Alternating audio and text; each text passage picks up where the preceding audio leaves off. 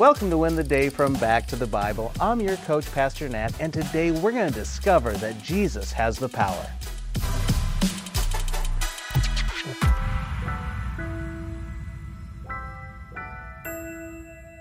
How's it going? Seriously, how is life going for you? Is it what you expected? What is it that you want most in your life today? If you're a follower of Christ, I'm curious if Christ is enough. If He isn't, why not? I mean, what is it in your life today that is too big for Jesus? What is it in your life today that seems too big of a problem for Jesus to get you through it? We all long for something more. We all need help in our times of need. I suppose the real question is, do we trust Jesus to be enough or not? That's what we want to talk about today as we continue our series, Believe. We are studying the book of John, and today we're going to pick it up in John chapter 6, beginning in verse 16. When evening came, His disciples went down to the sea, got into a boat, and started across the sea to Capernaum. It was now dark, and Jesus had not yet come to them.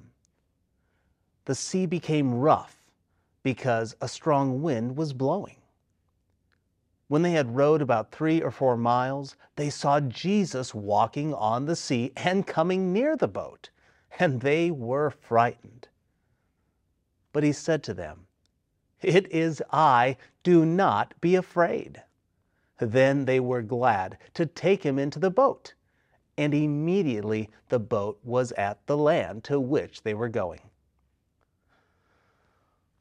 So Jesus has just fed the 5,000 men on the hill. It was a miracle that no one could deny. It wasn't an illusion. It was supernatural. This was the 5th miracle or sign that John records. Just to remind you, Jesus turned the water into wine. He healed the official's son. He healed the man who was crippled or sick for 38 years. He has just fed 15,000 to 20,000 people with just 3 loaves of bread and 2 fish. And now He walks on water. John wrote this gospel so that you might know and believe that Jesus is God and is the Savior of the world. 5 miracles have been recorded to back up Jesus' deity. Jesus escaped up higher into the mountain. The disciples don't wait for Jesus to return. It's time to head out to Capernaum. Now, it's somewhere between 6 p.m. and 12 a.m. They're rowing their boat. At least half of the disciples are fishermen. I mean, they're used to rough weather on the water. But regardless, if you're used to it or not, it is tough.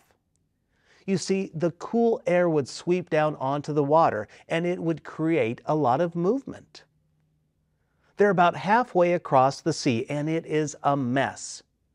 They're tired, but they look, and what do they see?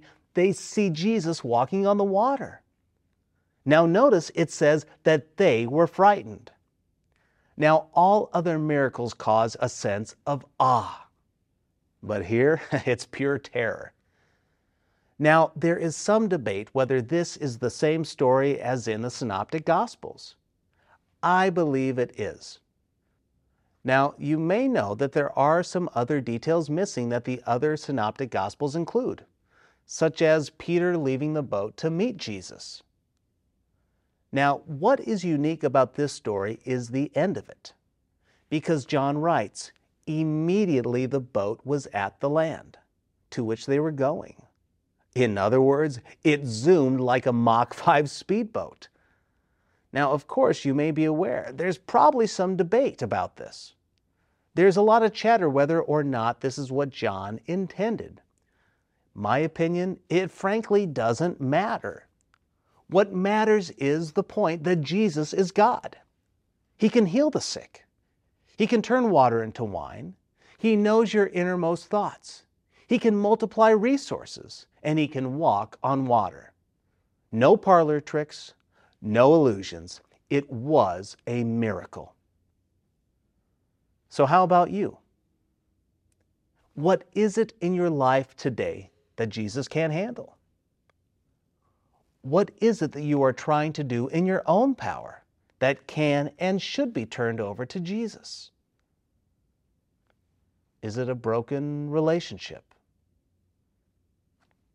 Is it your distressed marriage?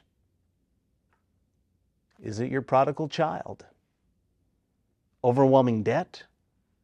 An addiction to pornography or alcohol? Maybe it's that constant battle with your health or your weight. You see, all of these are symptoms of a greater heart problem that only Jesus can fix. Jesus has the power. He has the desire. Jesus is our only hope and solution for our greatest needs. My challenge, no, my prayer for you today is that you believe in Jesus' power and that you turn to Him today.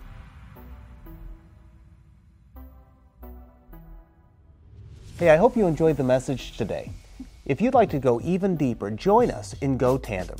Go Tandem is our spiritual fitness app to help you move closer to Jesus each and every day. So download Go Tandem on your mobile device. Oh, and by the way, this service we offer is at no cost to the user or even to the churches who benefit, but it does come at a real cost. Would you consider partnering with us at backtothebible.org? That's backtothebible.org.